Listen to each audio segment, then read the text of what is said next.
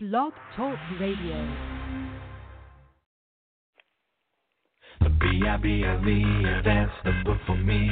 The B-I-B-L-E, that's the book for me. B-I-B-L-E, that's the book for me. The B-I-B-L-E, that's the book for me. I have a book. It teaches me everything that I know in this book. It shows me how I need to grow in my life.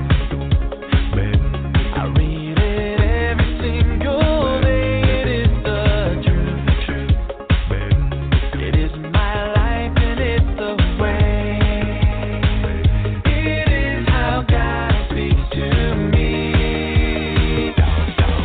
The B-I-B-L-E, yeah, that's the book for me.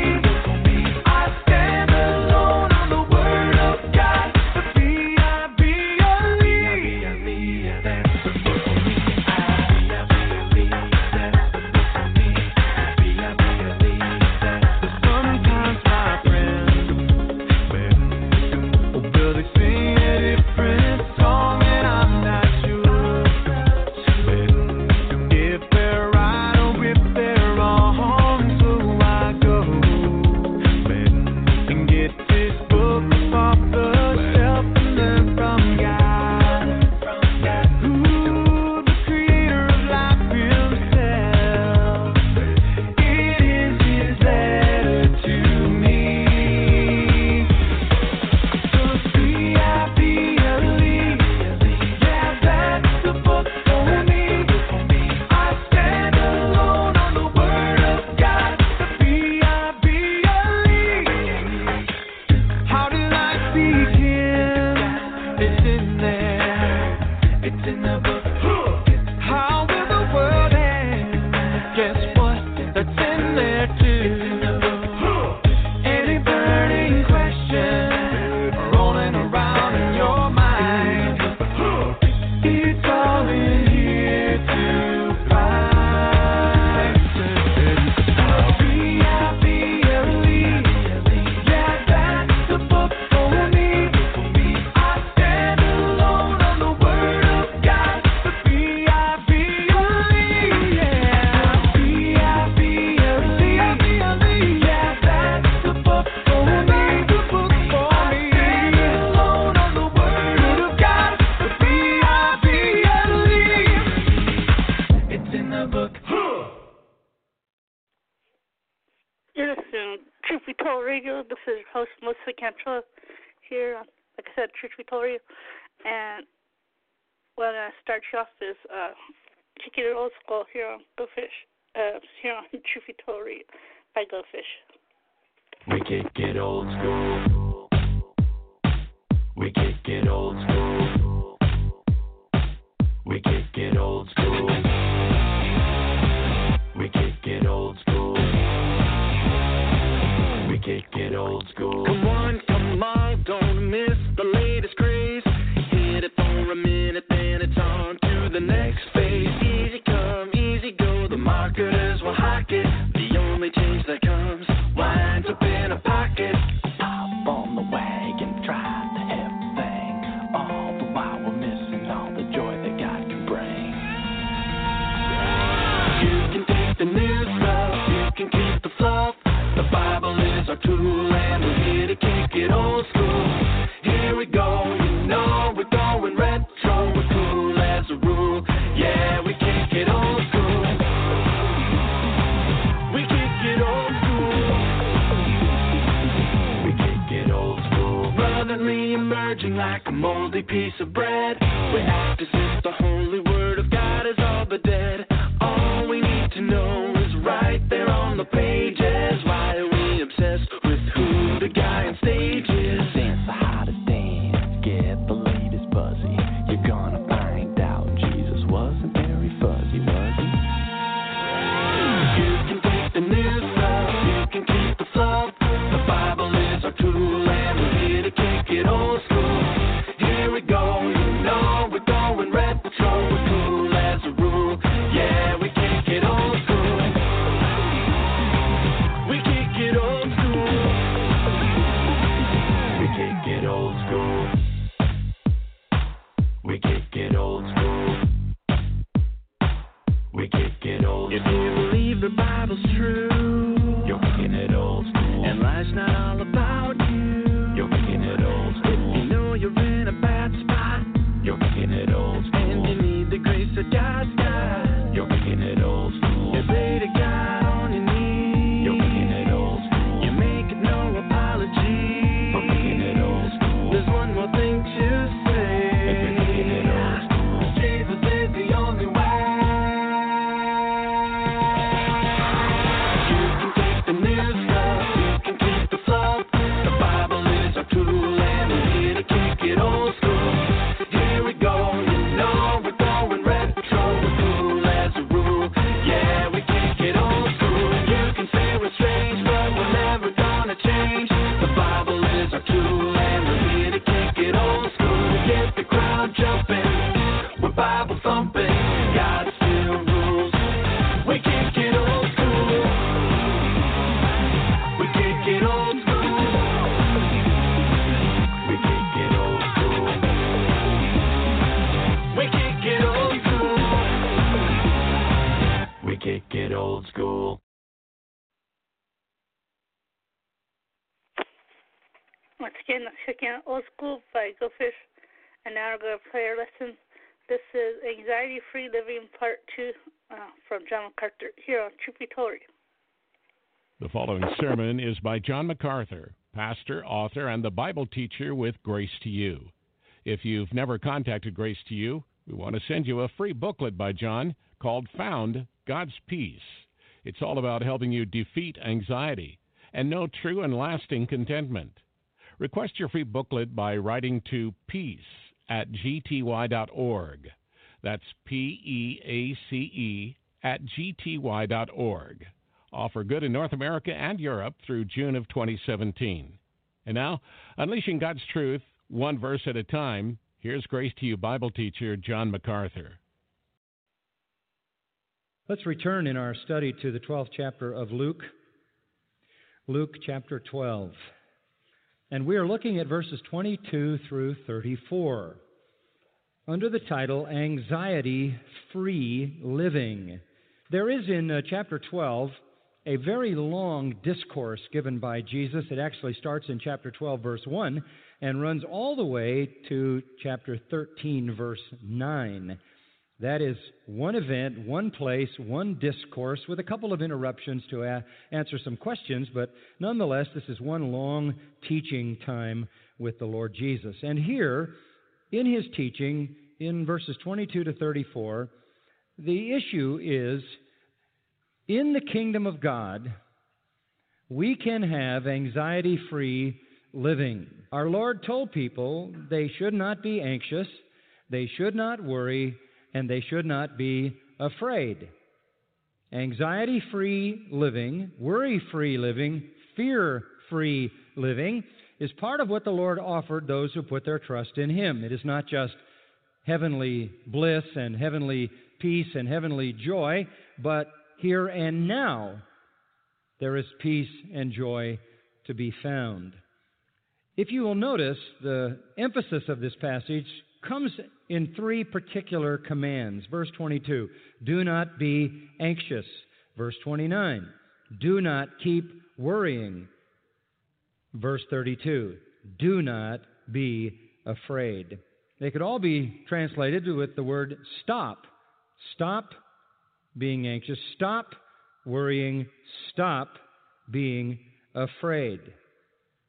This passage, by the way, parallels our Lord's teaching in the Sermon on the Mount back in Matthew chapter 6, verses 19 through 34, where He said essentially these very same things on another occasion much earlier in His ministry in a different place. This is in Judea. That was up in Galilee. And I simply say that to remind you that these are truths that our Lord taught many, many times. Not just the few times they're recorded in Scripture, but these are the things that He taught day after day after day through His ministry. Now, He is calling here for worry-free, anxiety-free, and fear-free living. He is saying that it is possible to rise above all the troubles of this life, to have what the Apostle Paul called the peace that passes understanding. That is the peace for which there is no human explanation. It calls for an end to anxiety and fear and worry and panic and all those things that can be so debilitating, so disturbing, and so depressing and distracting in life. There really are only two categories in which you can direct your worry, your fear, and your anxiety, either into the material side or the spiritual side, right? You're either going to be concerned about something physical, material, earthly, or you're going to be concerned about something spiritual, immaterial, and heavenly. Those are the only two categories. You are a physical being and a spiritual being. In that sense, you're two, an inner man and an outer man. And worry can be attached to both. But in the case of one who belongs to the kingdom of God, worry in either sense is unnecessary.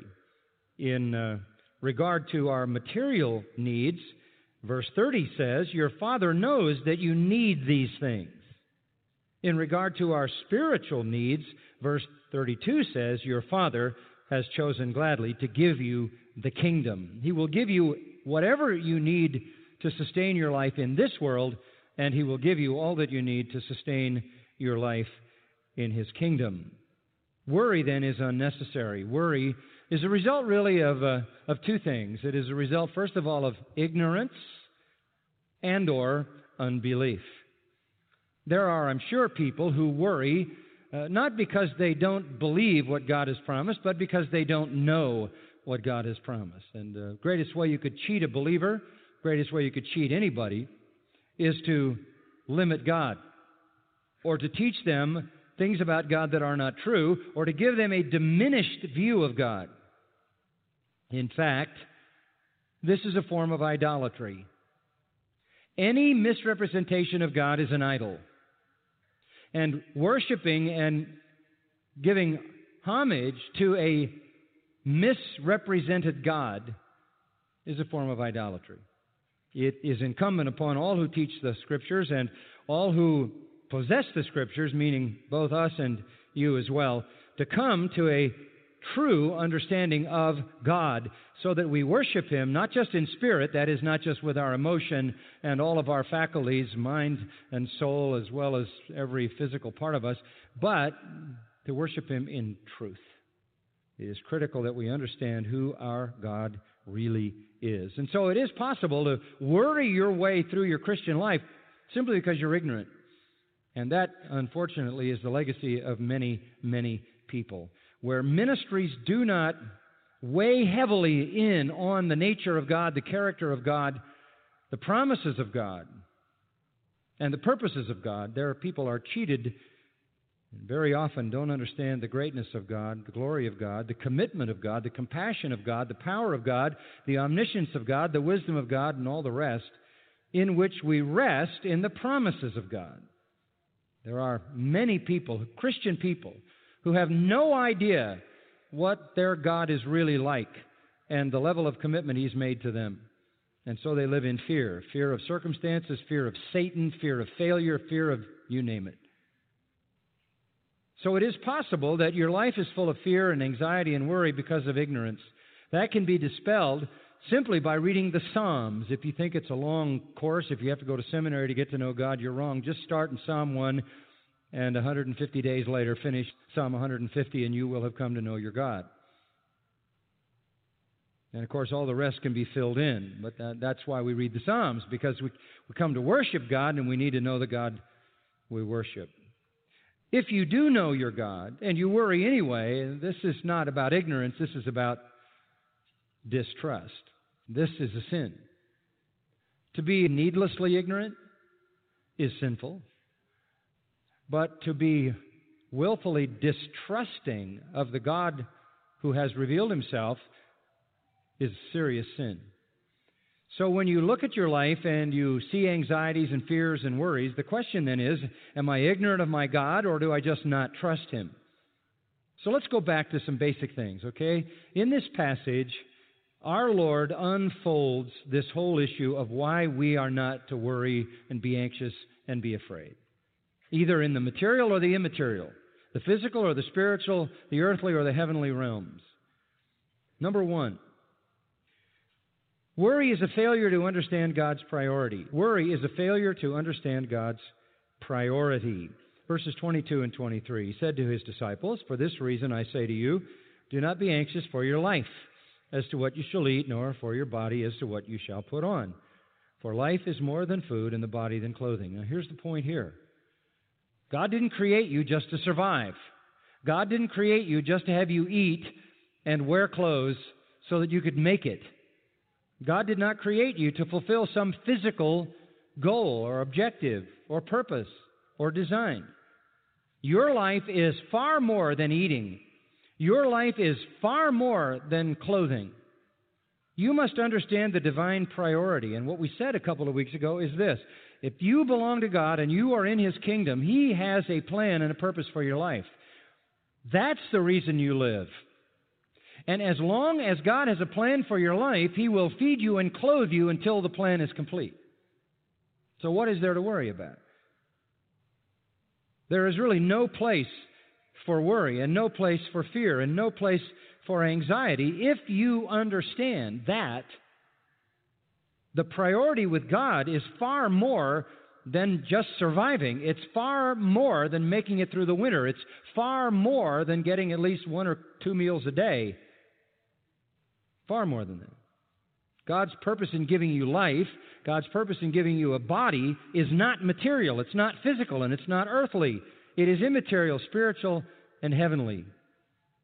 We were made for His glory. We were made to serve His glory, to serve His purpose, to honor Him, to bring attention to Him, to proclaim the gospel, to live out Christ and the power of the Spirit in the world. And as long as that's the divine priority, that's God's priority or purpose for us, He will sustain us to the end of His purpose. In fact, you can work hard and save, and the Bible says you should save, and you should work hard, and you should be a good steward, and you should make good investments and all of that. But in the end, it wouldn't matter whether you did that or gave it all away as far as the divine priority is concerned. Because whatever you wear and whatever you eat isn't the reason God put you here. There is a completely different reason you're here, and it's a spiritual one. So you could give it all up, and you're not going to heaven until God wants you to.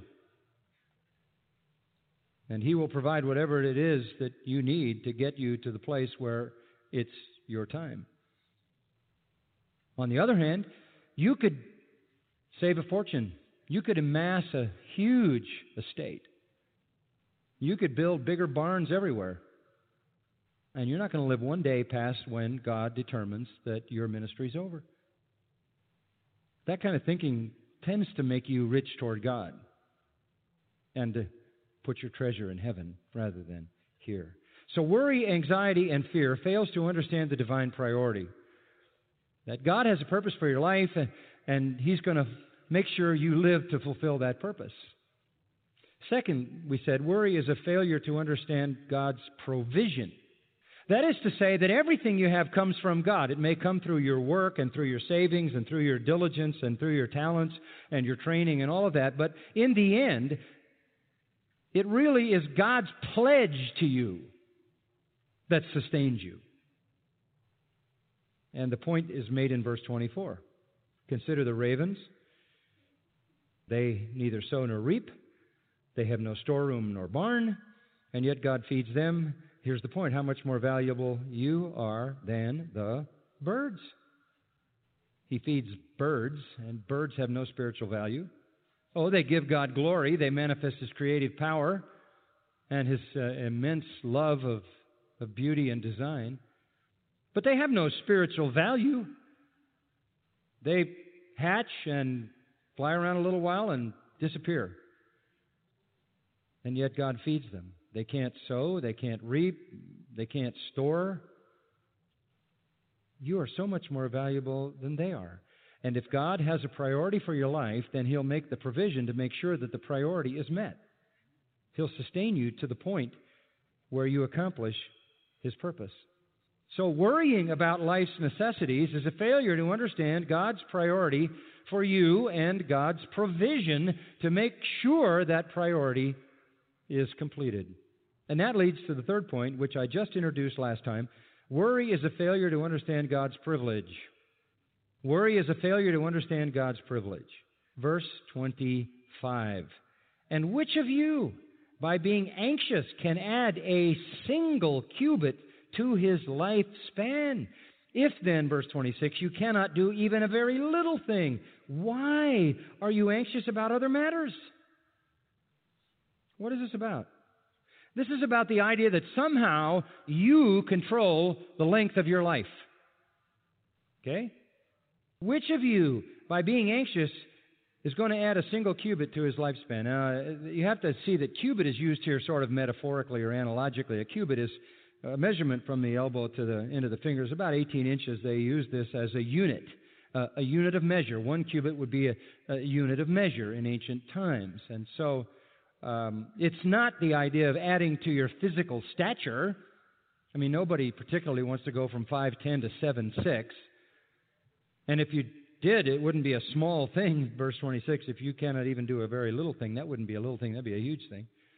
That's not what it's about. It's using a cubit metaphorically or analogically. You can't add a unit to your life. You can't add to the years of your life that God has determined for you.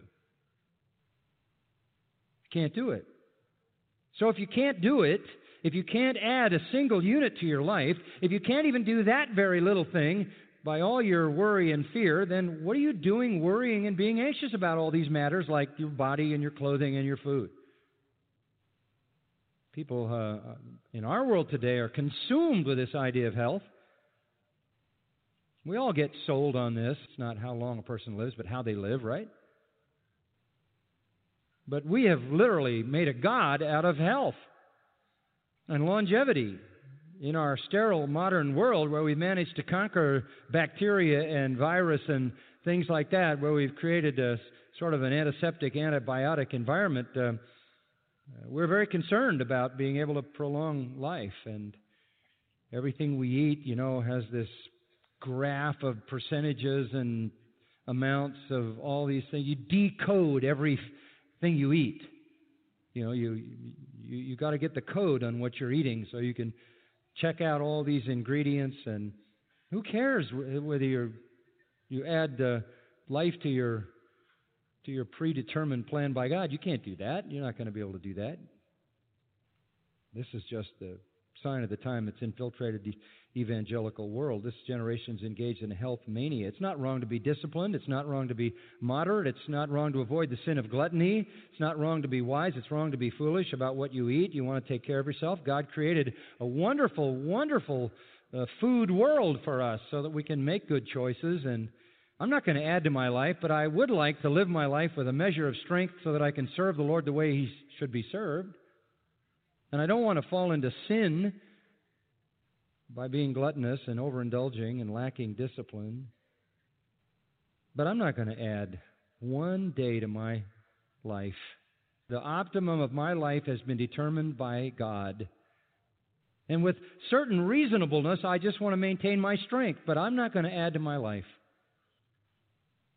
Makes me want to eat a big plate of cheese fries.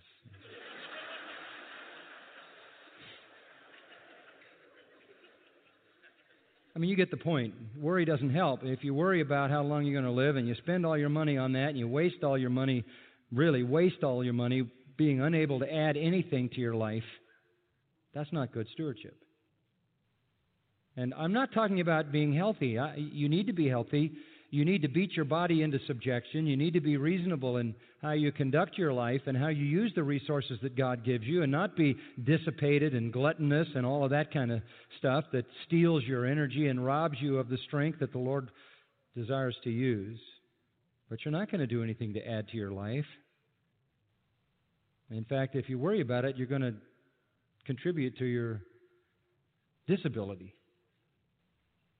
Worry, anxiety, fear affects the heart, the circulation, the nervous system, the glands, everything else. Here's the point. We are not the determiners of the span of our lives. This is divine privilege. So you don't want to be ignorant of God's privilege. It is His privilege to determine where we're born, to whom we're born, when we're born, and how long we're here. God has given us life. He will sustain that life until our service is done. Worry makes no contribution. The Lord gives, the Lord takes away. Blessed be the name of the Lord. If we live obediently to His Word, He will sustain our life to the end. You can't lengthen it beyond the purposes of God. So verse 26 says, if you cannot do even a very little thing, like add a unit to your life, why are you worrying about what you're going to eat and what you're going to wear? This is a failure to understand God's priority. And that is that your life matters spiritually and achieve a spiritual end.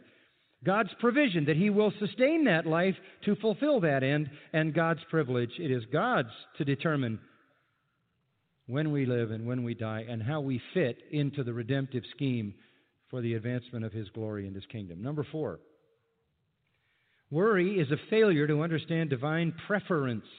It's a failure to understand divine preference. I know we live in a society that teaches evolution, and, we're just supposed to be the latest form of an ape. We're just the last monkey, at least the newest monkey at this particular point in the evolutionary process, and we're no different than anything else. We're just animals, and these environmentalists and these lovers of animals get all caught up in this. But look, we're Christians, and you can look at the world of God's creation, and you will see a massive gap between everything He created and man created in His image. And we bear the divine preference. Look at verse 27. Here's an illustration. Consider the lilies, how they grow. They neither toil nor spin, but I tell you, even Solomon in all his glory didn't clothe himself like one of these. If God so arrays the grass in the field, which is alive today and tomorrow is thrown into the furnace, how much more will He clothe you, O men of little faith? Now we get to the sin part here. Our Lord turns from the issue of food to the issue of clothing here. In the physical world, those are the two things people are concerned about. They're concerned about nourishing their body and protecting it. And He makes a comparison that reveals His preference for people, especially, of course, His own children. And He says, consider the lilies. The word lilies is not something to be understood in a technical sense, because in verse 28, he says, God so arrays the grass. The word lilies is broad enough. The word grass is definitive enough to let us know that He's talking about the wild grasses that grew all through the Middle East and the land of Israel that flowered in various ways. In 1 Peter 1:24, Peter quoting from Isaiah, all flesh is like grass, and all its glory like the flower of grass. The grass withers and the flower falls off. So this is just Jesus saying, and He may have pointed as He may have to the birds. I mean, look at the wildflowers growing all over at the end of these stems of grass. There were so many different kinds of them in Israel. You see terms in the land of Israel, even in ancient times, like iris and nasturtium and gladioli. Those are more modern terms, Latin derivative terms, to describe various kinds of flowering plants. They even had certain kinds of daisies and poppies, such as we have in California, and cap lilies. It's just the general grasses that flower. Look at them, how they grow. They don't toil. They don't spin. They don't labor over their clothes. They don't labor over their beauty. And yet, if you take a petal off of a flower, even a wild flower, and you look under a microscope at its intricate texture, color, design, form, it's staggering. You can take the most beautifully manufactured garment out of wool or out of cotton or out of some synthetic and look at it under a microscope and it looks rough. And you look at a flower petal and there's a refinement there that only God can make. And so He says, look, they don't work to get their clothing. I tell you, even Solomon in all his glory didn't clothe himself like one of these. Now, the best dressed man in the history of Israel was Solomon. If you read 1 Kings 10 and 2 Chronicles 9, you read about the lavish attire, the lavish life of Solomon. And as the best-dressed man, he had the finest garments. But even Solomon, in all his glory, didn't wear things like the petal of a flower. And you know, if you love flowers, and Patricia keeps such a beautiful garden at our house, we love those flowers. I never walk through our garden in the front or the back or the side without thinking about the amazing creativity of God and His obvious love for beauty. Because they're here and they're gone. They live and they die. And they serve no spiritual purpose other than to give this little brief testimony to a God of beauty and a God of order and a God of design and a God of infinite variety. And the point is this: if God, verse 28, so arrays the grass in the field, which is alive today and tomorrow is thrown into the furnace, how much more will He clothe you, O men of little faith? Come on. Do you understand God's preference? By the way, if you're wondering why it talks about throwing the grass into the fire, there's a very good reason for that. People cooked everything in those days, of course. The staple was bread. But they cooked everything in a clay oven, and the way that they regulated the temperature of that clay oven was with dried grass. And so they would go out into the hillsides, and they would collect all of the dead, dry grass, bring it together, keep it in a storage place, and whenever they wanted to get the fire hotter, they put more in, and if they wanted it hotter yet, they put more in, and they could regulate the oven that way. You regulate yours with a little dial, right? You want 250, 350, 450, whatever. Well, they knew pretty well how much dried grass it took to raise the temperature of the fire. And so he's saying, look, this stuff has short life, and look how God clothes it. He's made a commitment to the delicate beauty of things that perish, sometimes in a day. How much more will He clothe you? This is, again, the typical Hebrew argument from the lesser to the greater. God prefers you. You don't really think He's going to put that kind of a garment on a flower and not cover you when He wants you to accomplish His purpose, and you're His own beloved children. If He made such lavish beauty to clothe plants that die in days and have no spiritual value, how much more will He take care to clothe the crown of His creation, the bride of His beloved Son, whom He has elected and redeemed? No wonder Peter said, casting all your care on Him, for He cares for you. And if you still live in fear and doubt and worry, then you fall into the category of the end of verse 28, O men of little faith. This is the issue, folks. Fear, worry, anxiety is about a lack of faith.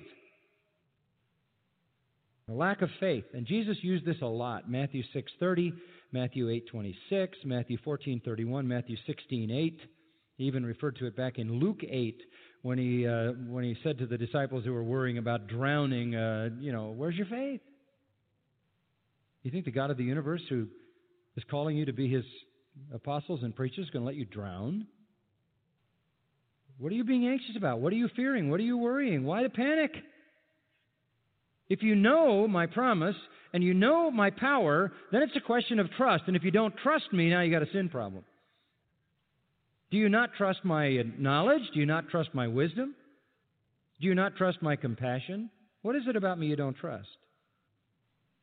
Do you not trust my power? Do you not trust my care? What is it about me you don't trust? Or maybe you think the devil's stronger than me. There's a blasphemous thought. Now, he's not saying these people didn't have any faith. He called them men of what? Little faith. They're the ones who believe in Him. He's directing this, it says in verse 22, to His disciples, those who are true believers and those who are becoming true believers. And he says it's possible for you, he says, to worry and fear and be anxious, but understand this: if that is the case, you have a problem with trusting me. And that's a serious problem, because would you agree with this? He's worthy of our trust, right? You can trust Him. So in verse 29 he says, do not seek what you shall eat, what you shall drink. Don't make that the pursuit of your life. That's what he's saying. And don't keep worrying. You know, in those days, they had to make it every single day. They had to find a way to get food every day. every single day. It was the preoccupation of their whole life. He said, stop. Stop. That should not be the pursuit. He doesn't mean in a reasonable sense, don't prepare your meals, don't work to earn your living. Like Paul says, if you don't work, you don't eat. He is saying, do not make that the pursuit of your life. That's not what you live for. Don't live as if there were no caring God. Don't live as if that God had no promises or no power or no knowledge of your situation. And don't keep worrying. And if you do, you don't understand God's priority, God's provision, God's privilege to determine the end of your life, and God's preference, His personal preference for you over anything else He's created. And there's a fifth principle, and we'll close with this one today. Worry is a failure to understand God's paternity. Paternity is a wonderful word from Latin pater, father, God's fatherhood. Don't you understand that God is your Father? Verse 30 and 31, for all these things the nations of the world eagerly seek, but your Father knows that you need these things. God has a priority for us. He will make provision to see that priority fulfilled. He is the one who has the privilege to determine how long we live. He prefers us because He is our Father. It all works together. It all hangs together. It's all sequential. Here, for the first time in the discourse, Jesus speaks of God as Father. Your Father. We know He's talking to those who believe, and all the way down to us who believe, these apply, these truths. Those whose Father is God. And it's in contrast to all these things being eagerly sought by the nations of the world. For all these things the nations of the world eagerly seek. Eagerly seeks a very strong verb. Zeteo means to strive or seek. Epizeteo is the word here. It's compounded. They strongly strive for. Hey, this is human life. If you don't have God as your Father, who's your father? The devil. John 8:44. Okay? If the devil's your father, he makes no promises, provides no benefits. He's not about doing good in your life. He's about doing evil, so you're on your own. The only good that does come into your life is basically common grace. It is God letting the rain fall on the just and the unjust. It's very temporary, but no unbelieving person can make any claim on God. The unbelieving world has no promises from God, no commitments from God, no pledges from God, no guarantees from God for anything. So,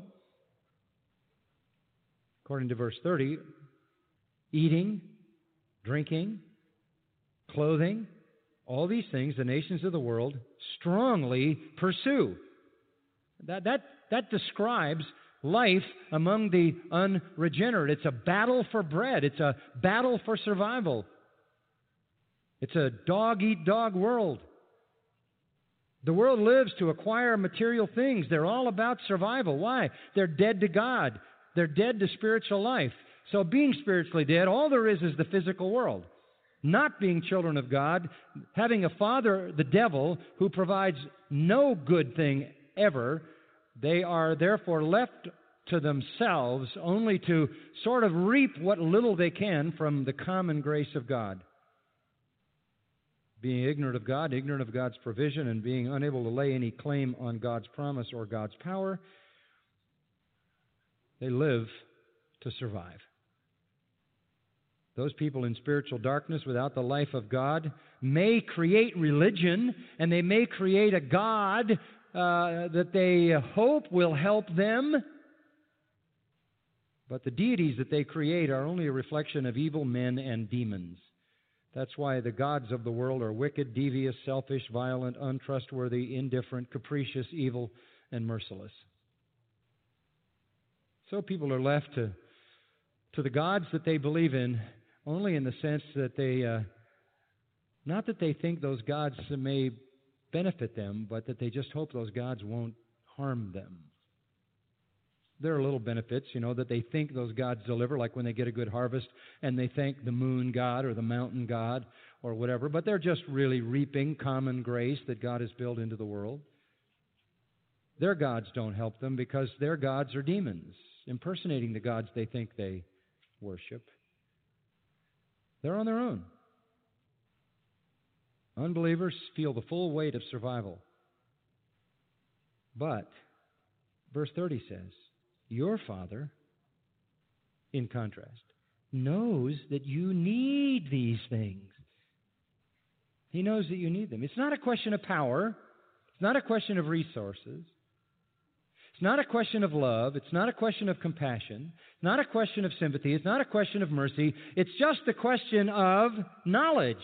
If God knows that you need it, that's the big issue, isn't it? I mean, you could say, well, God has the power to give you those things, but that still leaves you with the idea, well, I wonder if He knows I need them. We know He has the power and the resources, so the most comforting reality is that He has the knowledge. Your Father, in contrast to all the lifeless gods of the pagans, is your Father, and He acts as a father acts, and a father is a provider and a protector. And your Father knows what you need. All that you need is available to you from God. What are you worried about? What are you afraid of? What are you anxious about? But how do you tap into that? How can I be assured that I'm going to get all that my Father has for me? Verse 31. Here is the key. Very important principle. But seek for His kingdom, and these things shall be added to you. You want these things? You want food, drink, clothing? You want to live a full life? You want to be free from worry, free from anxiety, free from fear? Don't focus on those things. Don't focus on food. Don't focus on the body. Don't focus on drink. Don't focus on health. Don't focus on those things. Focus on this, the kingdom of God. And you seek His kingdom, and believe me, these things will be added to you.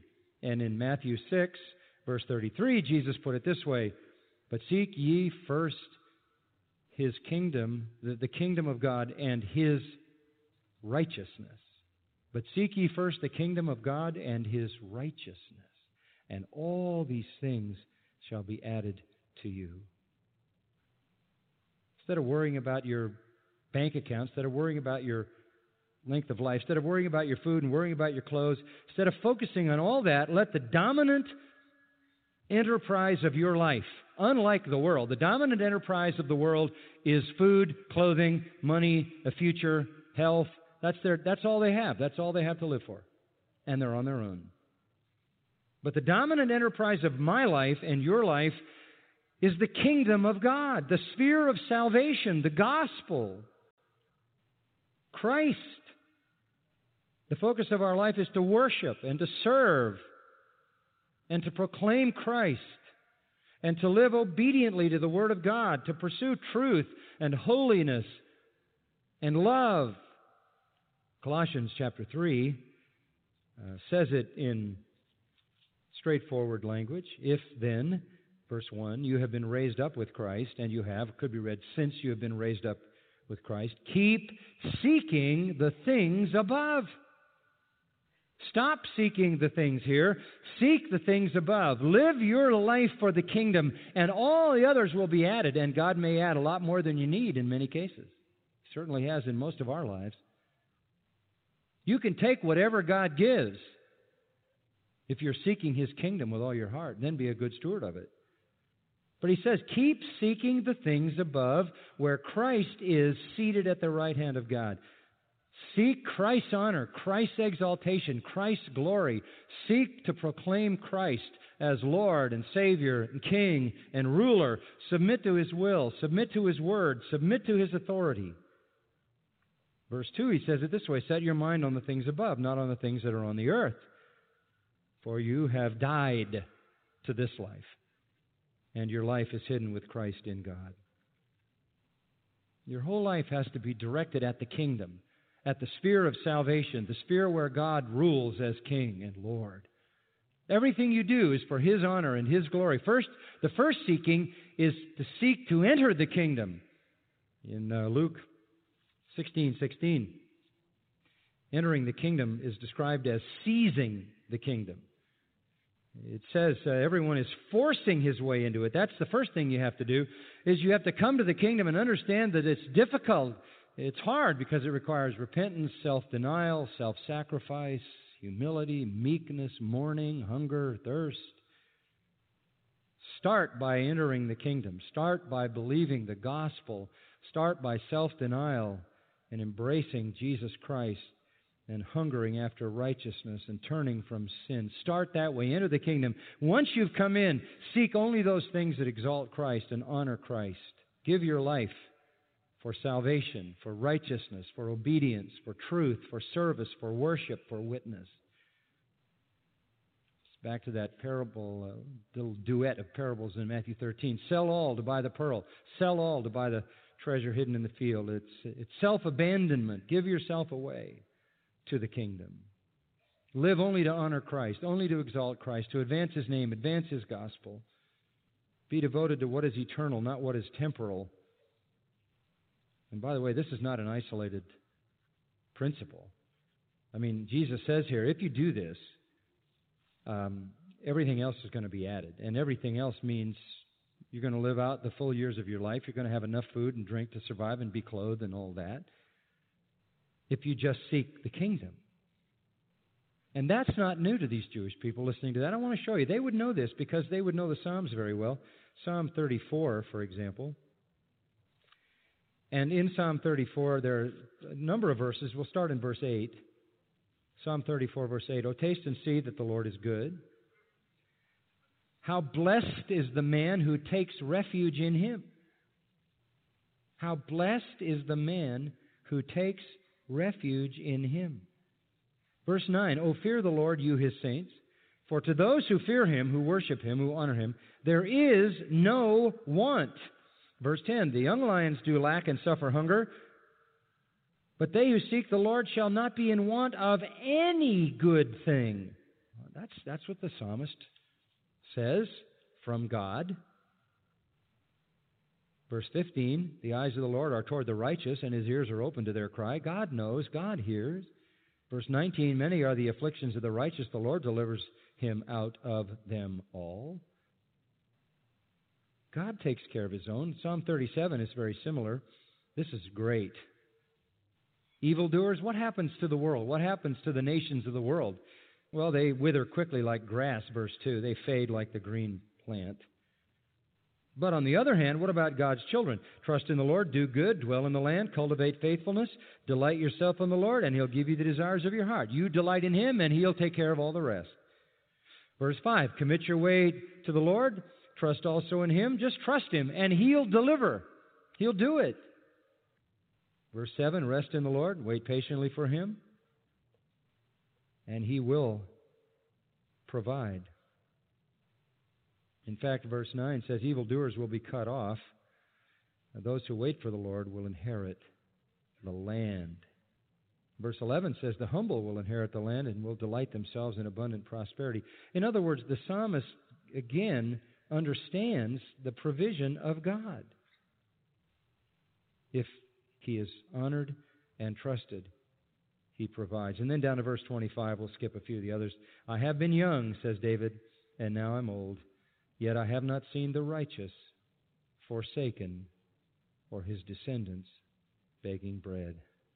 God takes care of the righteous. Seek the kingdom, seek righteousness, and everything else comes from God. Isaiah 33 is another Old Testament text on this. Verse 14 talks about sinners being terrified and trembling, and it talks about the consuming fire of God's judgment and the continual burning of His judgment. And the question is asked, who can survive this? Who can survive God's judgment? Sinners in Zion are terrified. You know, God's going to come. He's going to bring a judgment. Isaiah was predicting the judgment, which ultimately was the Babylonian captivity. And they're all wondering who's going to survive. In verse 15, "He who walks righteously, speaks with sincerity, who rejects unjust gain, shakes his hands so that they hold no bribe, he who stops his ear from hearing about bloodshed, shuts his eyes from looking upon evil." In other words, righteous people. "He will dwell on the heights." You'll escape. His refuge will be the impregnable rock. His bread will be given him. His water will be sure. Now, there are many others, but you get the picture. This is an old principle. Same promise. God takes care of those who belong to him and are faithful to him. Seek the kingdom, his kingdom, and all that means, the whole of the rule of Christ, and let him take care of everything else. And you know what? He will not supply in a meager way. You'll inherit the land. You'll have an abundance. God will give you more than enough in many cases, because he knows you can be trusted to be a faithful steward of it, because you are rich toward God and you seek treasure in heaven. And that's where you'll invest what he gives you. Don't be a part of that association in verse 28, the little faith association. Don't get involved in the sin of doubt, fear, worry. God's priority, God's provision, God's privilege, God's preference, God's paternity as our Father indicates that we do not need to worry. And as long as we passionately pursue the kingdom, he promises that he will sustain us to the very end of his plan. And I don't know about you, but I don't want to be here one day beyond that. That's his promise. There's one more point. Worry is a failure to understand divine pleasure. Pleasure. I love this. Verse 32. Don't be afraid, little flock, for your Father has chosen, what's the next word? Gladly. Gladly in the NAS to give you the kingdom. It's not as if God's reluctant. This is his delight. What delights God? The same thing that delights a father, to provide for the children he loves. Father, we do thank you that you are our Father, that you have given us life in order that we might accomplish a divine priority, and that you will, as you've promised, provide for us to live that life in its full. It is your privilege to end it when you desire and take us to that glory prepared for us. Father, we thank you that you prefer us over the rest of your creation. And if you beautify and care for flowers, how will you not care for us? We know you will. We thank you for being our loving Father. We don't want to belong to that little faith association. We want to trust you with everything. Set us free from worry and fear and anxiety, because we trust you completely. And may we seek your kingdom and know that we'll have all that we need and an abundance. Thank you for this rich, rich pledge of which we are not worthy, but for which we are grateful. Father, we thank you now for your truth. It's so rich to us. Seal it to our hearts, we pray. In Christ's name.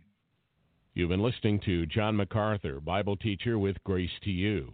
For free access to all of John's lessons and a listing of study Bibles and books available for sale, visit Grace to You's website, gty.org.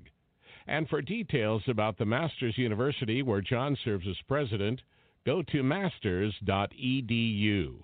John MacArthur and Grace to You reserve all copyright protection under applicable law. Our copyright policy is available at gty.org and includes instructions for and limitations on duplicating this digital file.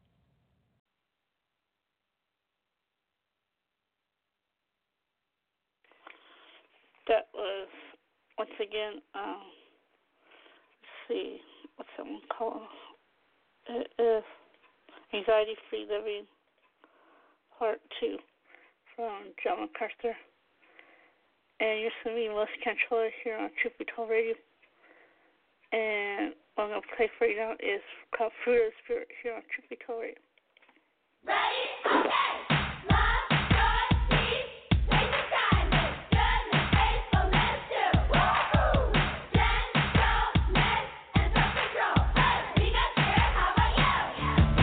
We got the fruit, yeah, yeah. The fruit of the Spirit. We got the fruit, yeah, yeah. This is how we live. We got the fruit, yeah, yeah. The fruit of the Spirit. The gift that only God can give. Well, it's easy to get mad when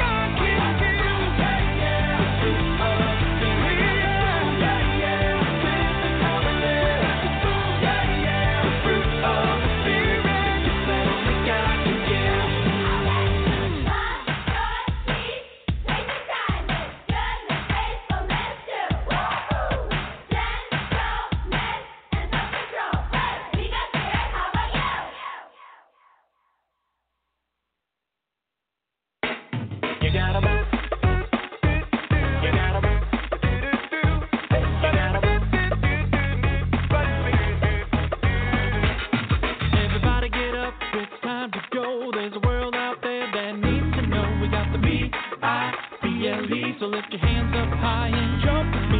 It's the real deal. This ain't no show. Yeah, we got spirit. We're ready, set, go. Got a race to run. We're pulling up our socks. Eyes on the prize and we're out of the block. If you wanna bear fruit, come on.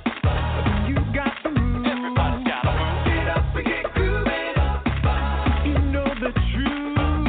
Don't miss your chance. Swing it. Get on your dancing shoes.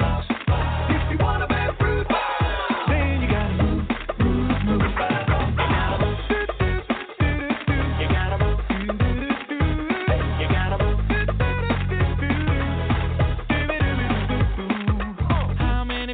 Every single day, do we think about talking to them when we walk away? What will they think? Will they make fun? Where will they go when the time on earth is done? We gotta be the salt, we gotta be the light. We gotta get it left, or we gotta get it right. Trying to be sensitive has got us in a mess. Put on your armor and take one in the chest. If you wanna bear fruit, then you gotta move. Everybody's gotta move. Get up and get grooving. Get up if you know the truth. Don't miss your chance. Get on your dancing shoes if you wanna bear fruit. Oh, you gotta move, move, move. Gospel is the gospel. You don't need to sell it. It can change the hardest heart, but first you've got to tell it. We've got the truth. We've got the truth.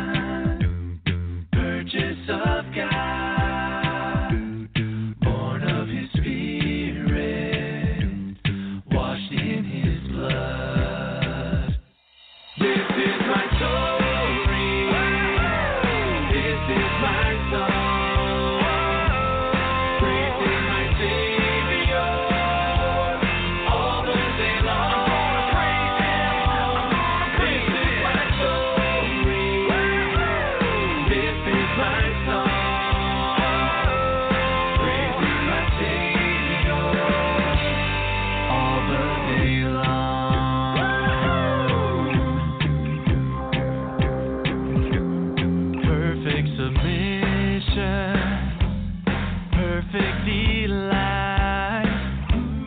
Visions of rapture now burst on my sight. Angels descending, ring from above, echoes of mercy, whispers of love. This is my story. This is my song. Praising my Savior all the day long. Praise Him. Praise Him. This is my story. This is my song. Praising my Savior all the day long. I'm gonna praise Him. Nothing's gonna stop. I'm gonna praise Him. Perfect submission, all is at rest. I in my Savior am happy and blessed. Watching and waiting, looking above, filled with His goodness, lost in His love. This is my story. This is my song. Praising my Savior all the day long. I'm gonna praise Him. This is my story. This is my song. Praising my Savior all the day long. I'm gonna praise Him. Now you're never gonna stop. I'm gonna praise Him. Now you're never gonna stop. This is my story. That is Blessed Assurance by Go Fish, and now this is from WWTT. What? When we understand the text here on Trippy Toll Radio. This is called What is Discernment?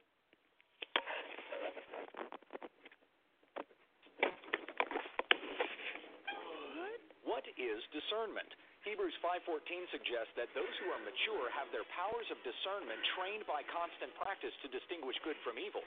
Spurgeon explained it's not knowing the difference between right and wrong, but knowing the difference between right and almost right. Discernment is a gift of the Holy Spirit. The Greek word used for discernment in Hebrews is the same word used in 1 Corinthians 12. Among the spiritual gifts, one of them is an ability to distinguish between spirits.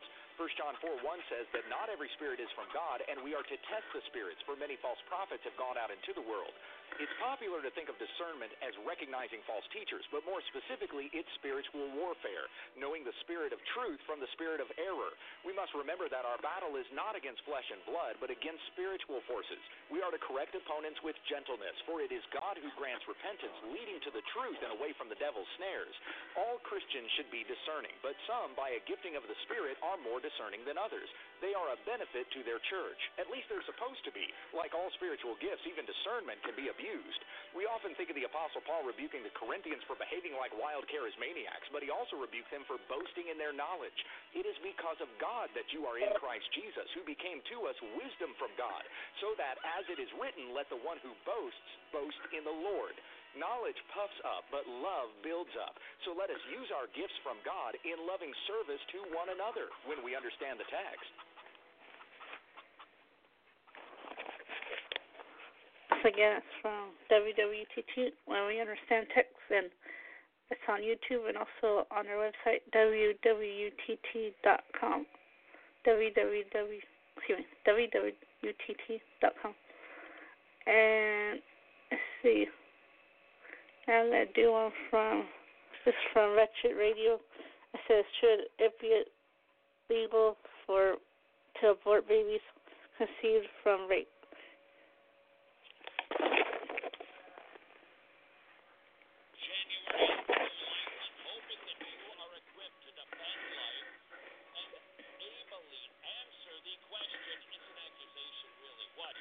Women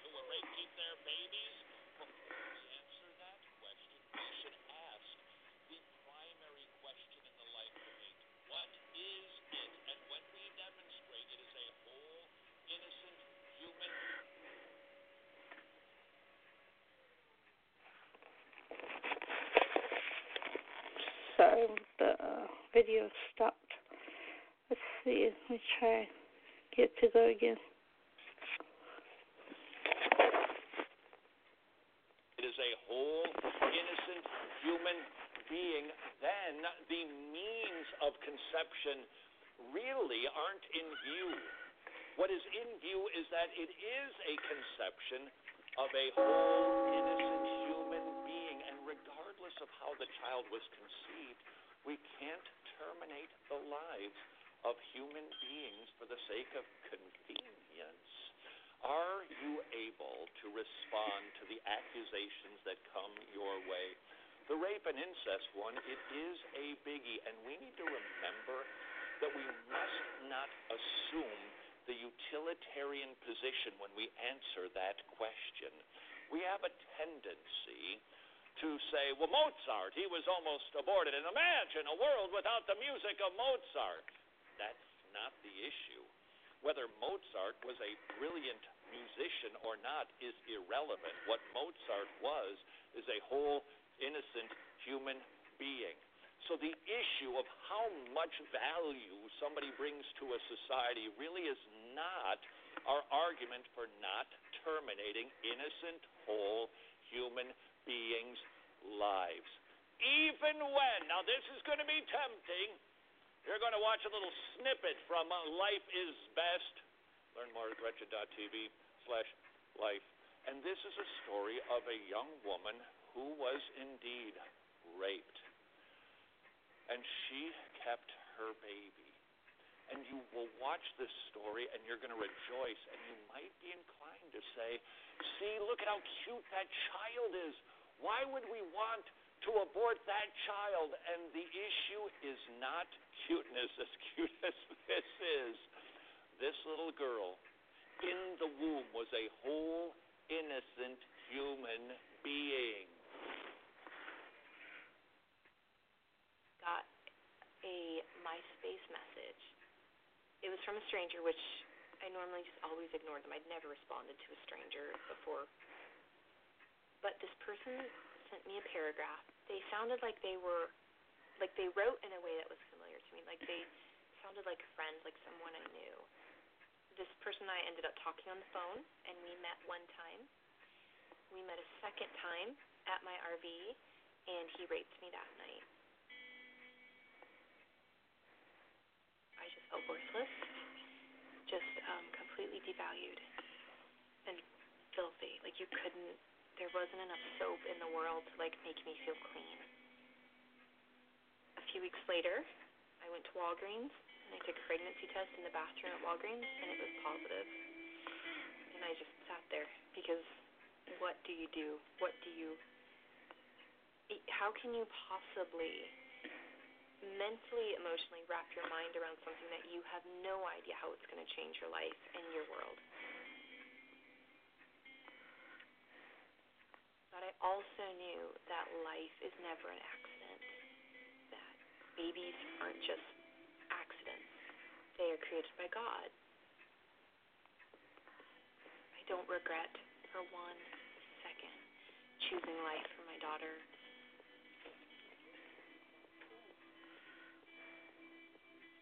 She has made my life so beautiful. I had never felt that amount of love. I never felt that capacity of love. It is a crazy love. She just is a symbol of hope and inspiration and what God can do if you let Him. I mean, she adds so much life to our family, to any situation she's in. She is so full of life. That's what everyone says. She's so full of life.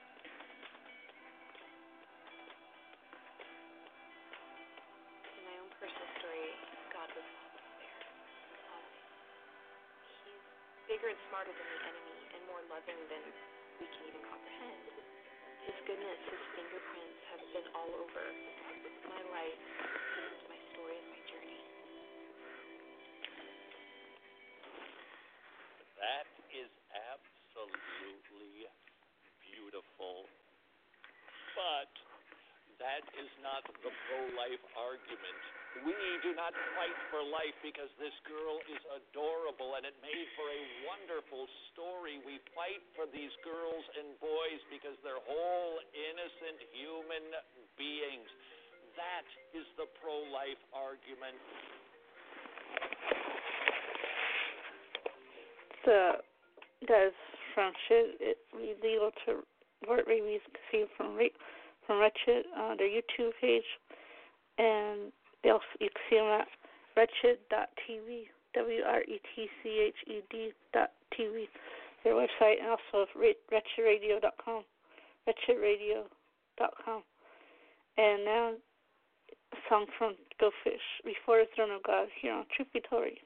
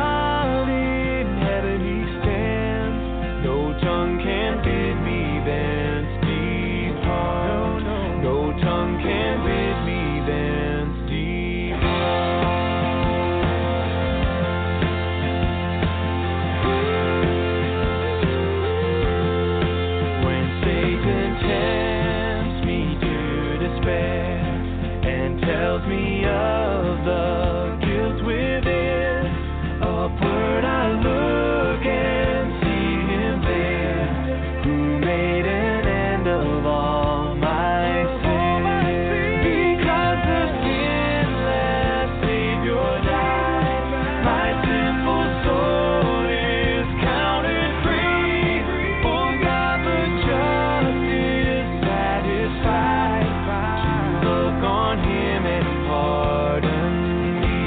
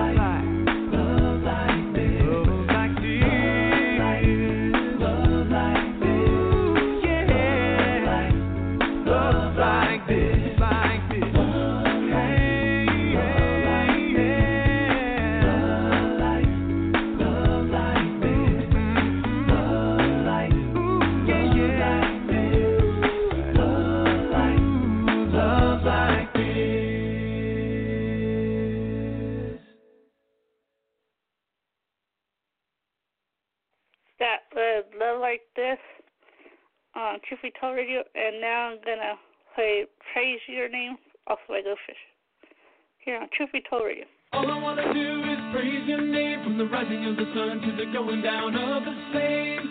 You are my God, and all I want to do is praise your name. I praise your name and lift our voices and proclaim. You are my God, and all I want to do is praise your name. All I want to do is praise your name from the rising of the sun to the going down of the same. You are my God, and all I want to do is praise your name. I praise your name and lift our voices and proclaim. You are my God, and all I want to do is praise your name. Whoa, whoa, whoa, whoa, whoa. All I want to do is praise your name. Whoa, whoa, whoa, praise your name. Whoa, whoa. All I want to do is praise your name. You are holy. You are my God. You are righteous. You are my God. I want everything I do to bring you glory. You are my God. You are full of grace and mercy. You are my God. I will ever praise you. All I want to do is praise your name from the rising of the sun to the going down of the same. You are my God, and all I want to do is praise your name. I praise your name and lift our voices and proclaim. You are my God, and all I want to do is praise your name. You are faithful. You are my God. You are sovereign. You are my God. Every good thing it comes from you, Lord. You are my God. No one can compare to you. You are my God. I will ever praise you. All I want to do is praise your name from the rising of the sun to the going down of the same. You are my God, and all I want to do is praise your name. I praise your name and lift our voices and proclaim.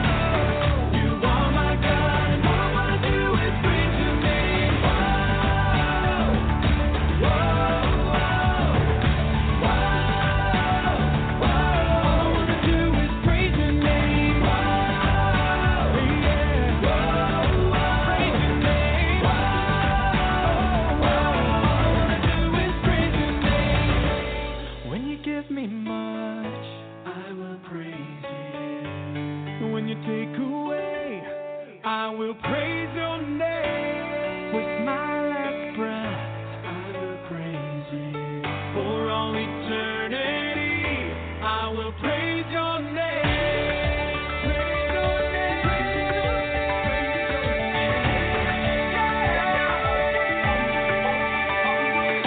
All I want to do is praise your name. From the rising of the sun to the going down of the same. You are my God, and all I want to do is praise your name. I praise your name, lift our voices and proclaim. You are my God, and all I want to do is praise your name. Whoa, whoa, yeah. Whoa, whoa, all I want to do is praise your name. Whoa, praise your name. All I want to do is praise your name. Praise your name. Praise your name. All I want to do is praise your name. All I want to do is praise your name. Praise your name. All I want to do is praise your name.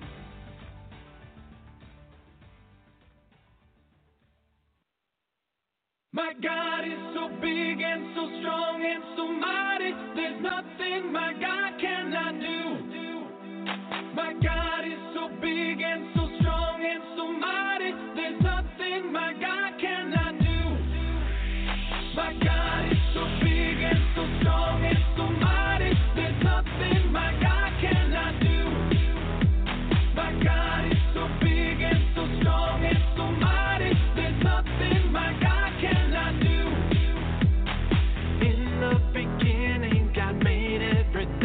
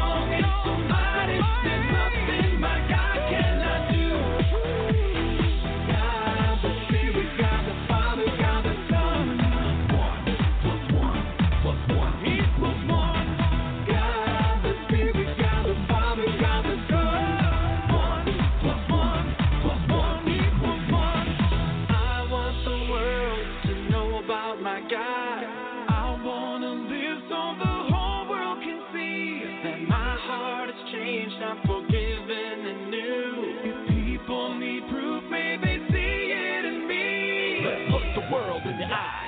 Let's look them in the eye and say, my God is so big and so strong and so mighty. There's nothing my God cannot do. I'm not afraid because God is so big and so strong and so mighty. There's nothing my God cannot do. My God is so big and so strong and so mighty. There's nothing my God cannot do. My God is so big and so strong and so mighty. There's nothing my God cannot do. My God is so big and so strong and so mighty. There's nothing my God cannot do.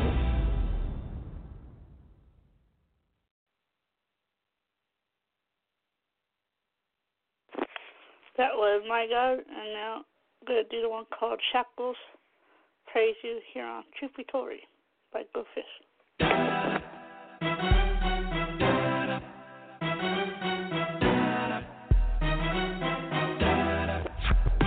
Take the shackles off my feet so I can dance.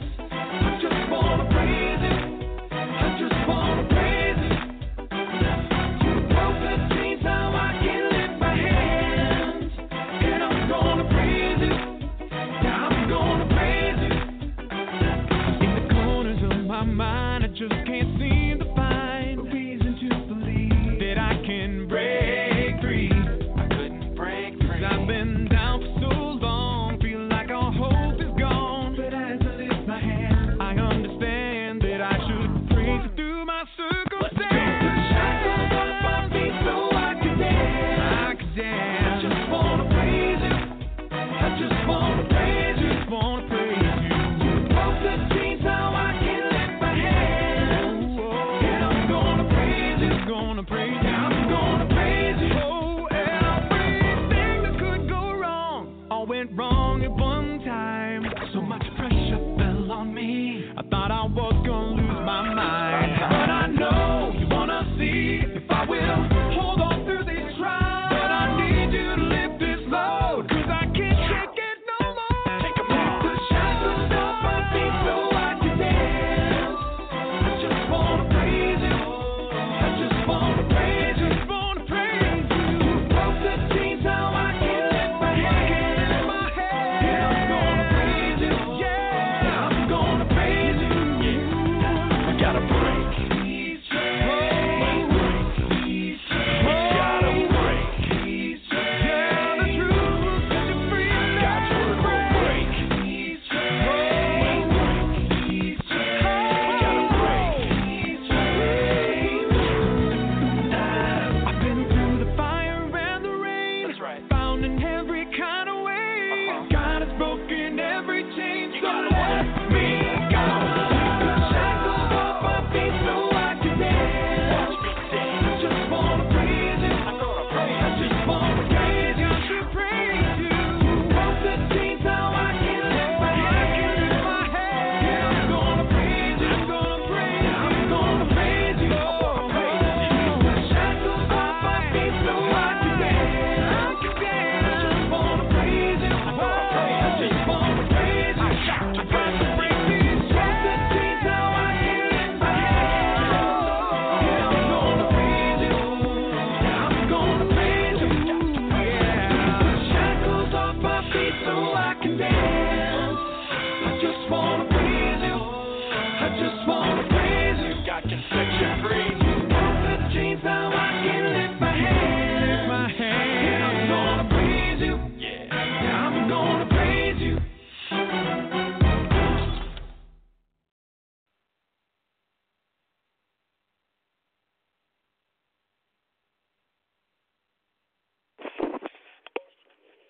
That was Shackles Praise You here on Truth Be Told Radio. And what I'm going to do now is another one from WWUTT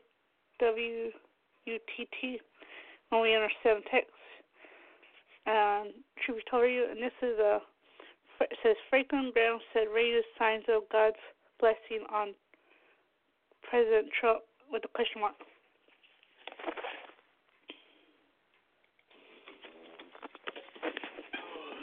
Mr. President, In the Bible, rain is a sign of God's blessing. And it started to rain, Mr. President, when you came to the platform. Well, in Genesis 7, rain was a sign of judgment when God flooded the earth and destroyed millions of people in their wickedness. In Matthew 5:45, Jesus said, "For he makes his sun rise on the evil and on the good, and sends rain on the just and on the unjust." Do you really think that a casino and strip club owner, a serial adulterer, pornographer, and an obscene bully who said that he needs to become president in order to get to heaven has boasted no one's read the Bible more than he has, yet doesn't think he's needed to ask God's forgiveness? Is the blessing of God on this nation, whose idea of Christianity includes a televangelist prosperity woman pastor, a cardinal who prays to Mary, a new apostolic Reformation false prophet, a Christ-denying Jewish rabbi, and a bishop who preached to his church that Trump's wealth is a sign of God's blessing? The point is this: the Bible doesn't mean what you want it to mean. It means what the Holy Spirit of God says it means, since he's the one who guided the prophets and apostles who spoke the word of the Lord. So stop taking your personal feelings and finding a Bible verse that fits just so you can say, "Oh, look, this must be from God."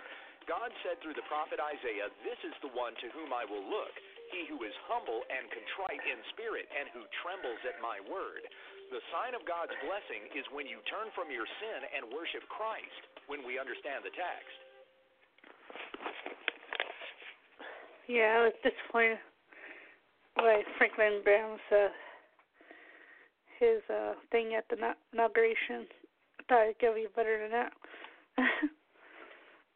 And disappointing. Just because you just heard it. And let's see what else I'm going to do is I'm going to do another one from WWUTT, When We Understand Text. Here we go. This is called Jesus Proclaimed to His Spirits in Prison, with a question mark.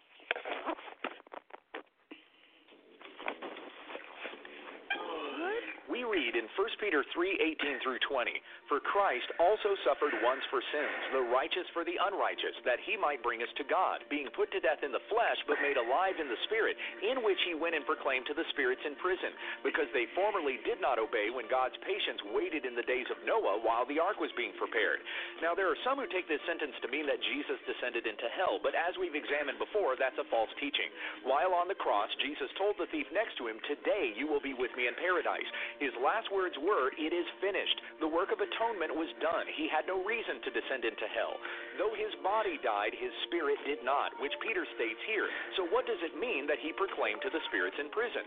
The best understanding comes from Jesus' account of the rich man and Lazarus in Luke 16.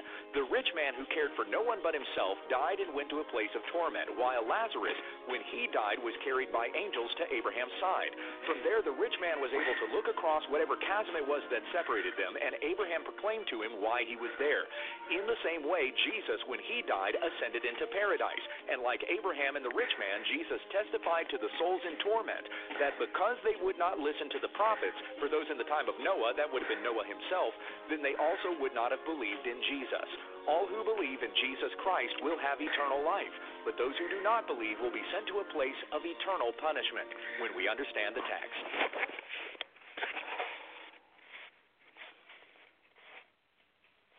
And you're seeing Trippital Radio, and that do so for last one from When We Understand Text today. This one said Jesus is first form of all creation, with a question mark. Here we go on Trippital Radio.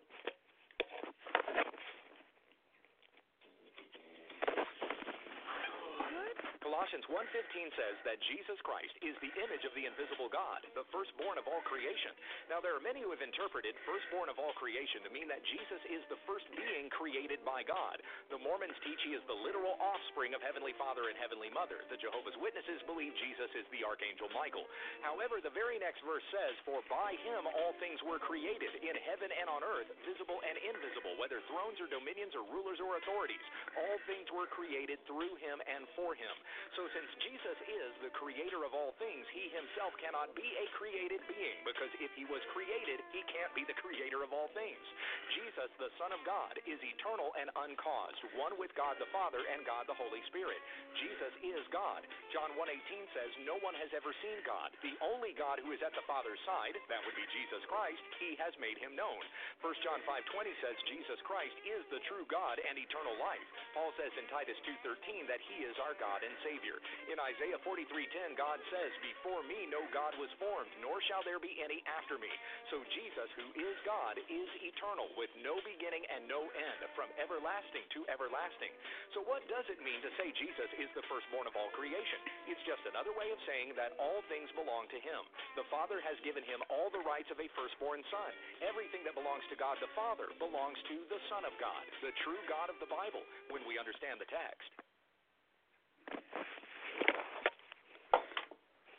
Once again, that's why we understand text. You can see it on YouTube at WWUTT or at www.utt.com, www.utt.com. And now, here is a song from Goldfish. This is Shelter in Time of Storm, here on Truth Be Told Radio.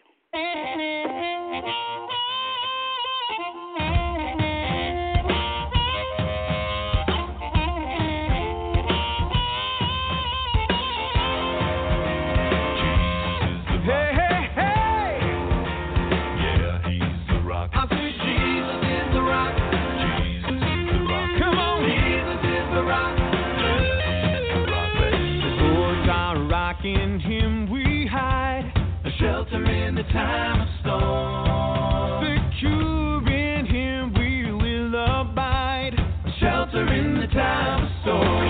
Hey, yeah. Jesus is the rock in a weary land. Weary land, oh, weary land. Oh, Jesus is the rock in a weary land. A shelter in the time of storm. Jesus is the rock.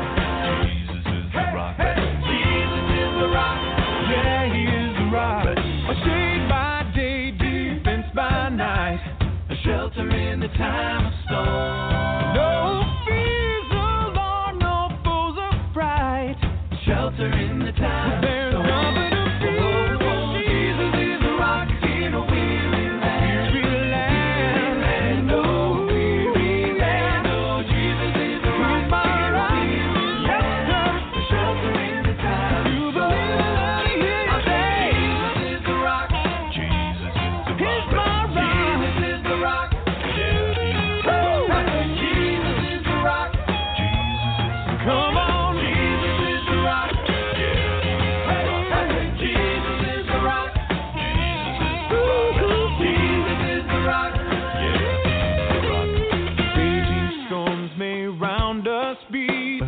Shelter in the time of storm. We'll never leave our safe retreat. Shelter in the time of storm. All I need to know is Jesus is a rock in a weary land. Weary land, oh, weary land, oh, Jesus is a rock in a weary land. On him I stand. Shelter in the time of storm. We got to head down. Jesus is a rock in a weary land.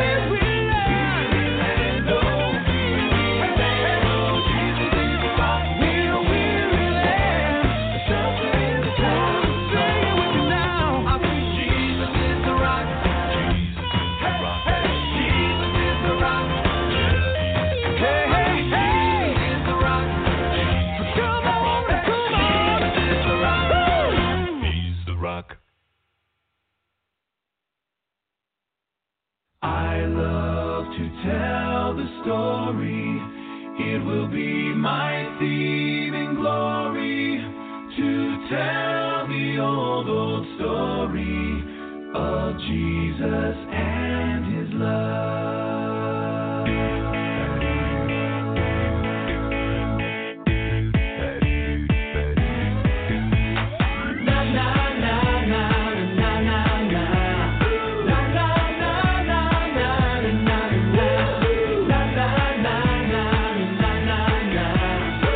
La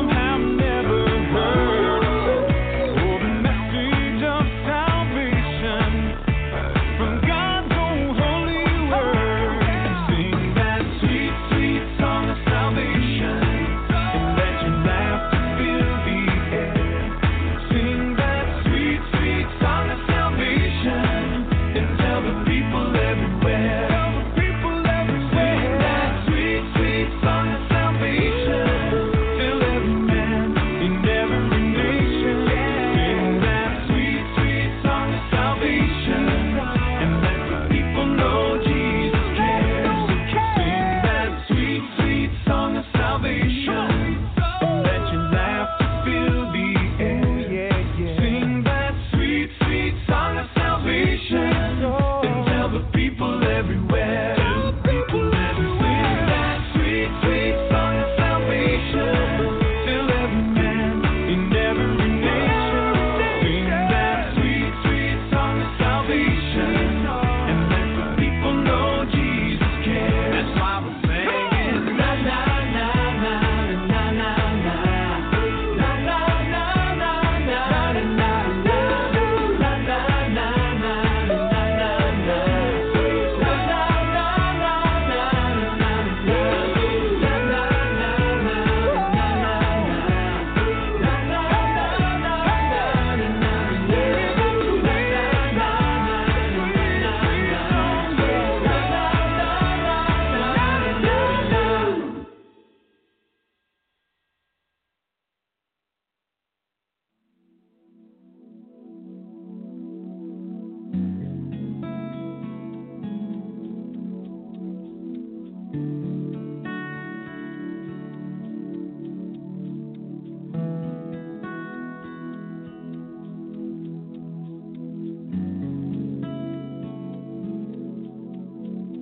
On a hill far away stood an old rugged cross, the emblem of suffering and shame.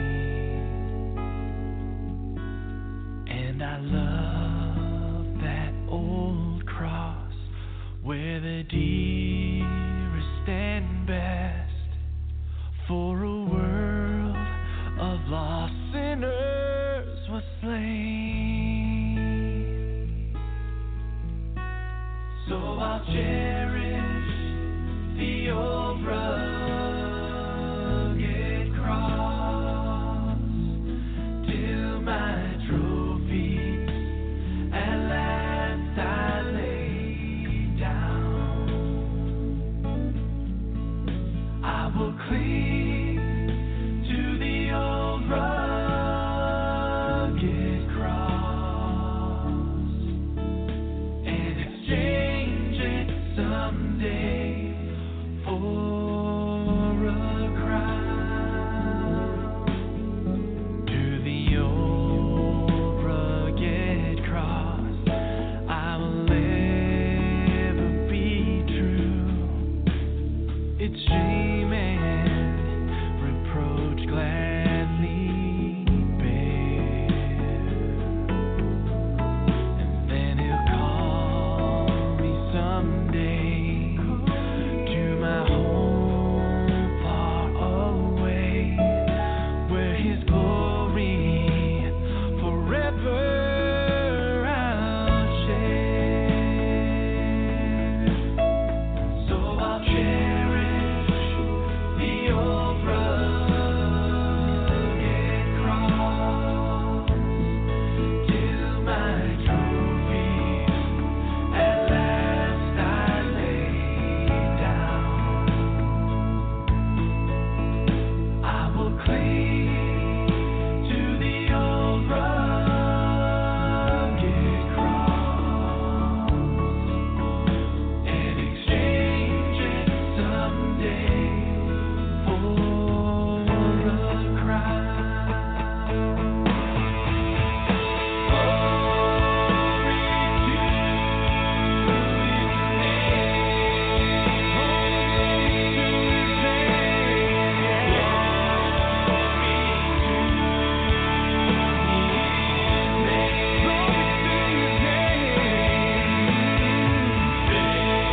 There on that cross was the blood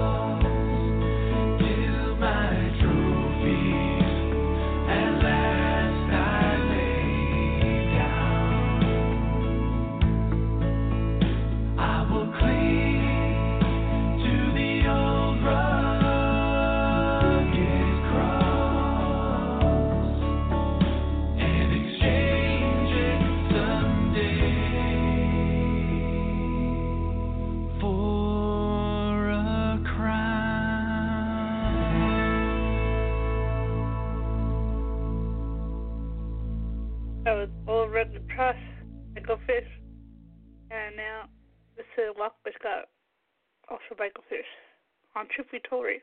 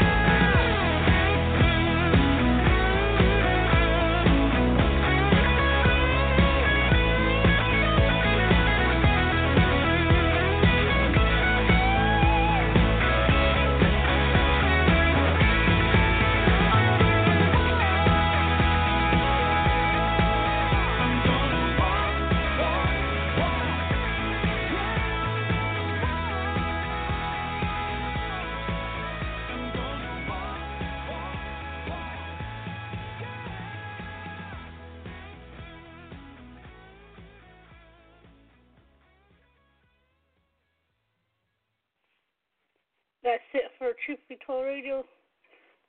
Join us next time, Sunday, 2 p.m. to 4 p.m. Pacific time. And go out to BRBLE by Yancy Friends. Bye for now.